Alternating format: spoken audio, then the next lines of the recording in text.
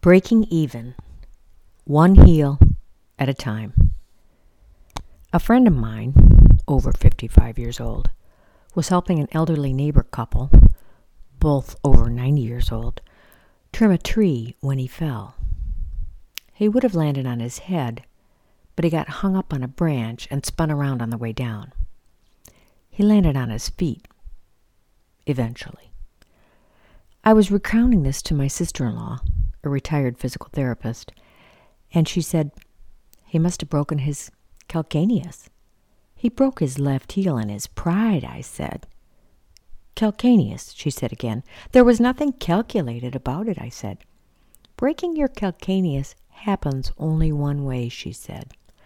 Whenever people came to see me for therapy and had broken their calcaneus, I'd ask, so did you fall off a roof or a tree?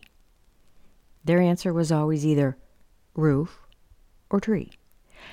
I guess you need both height and speed in order to bust this bone. My friend had both, and so he broke his heel. The elderly couple paid him $180 for trimming their trees. The elderly woman took him to the emergency room. Guess what the copay was? $180. My friend's wife was not happy. She counts on his help, and he's out of commission for 8 weeks because he can't put any weight on his busted calcaneus. He's treading lightly. She's mostly unhappy because she told him not to go up any ladders. Alone. I guess the calcaneus bone is connected to the ear bone, and he broke that right before he broke his calcaneus. Which reminds me, a few years ago, an acquaintance broke his foot. He was also of a certain age. This seems like more than a pattern. It seems like an epidemic among men of a certain age. As he showed me the swollen mass, I said, "Geez, your foot looks like a Kleenex box." I struggled to see any toes in the swollen mass of stretched blue skin.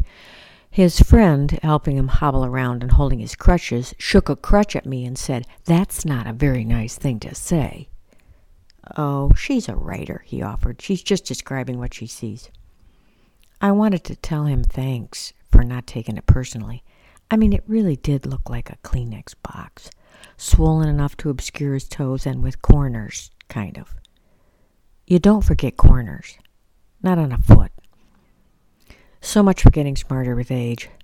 I think there comes a time when you have to face the fact that you cannot scale that ladder and clean those gutters, trim that tree, or reshingle the roof.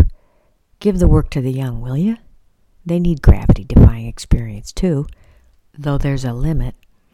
So, just one last question for my sister-in-law.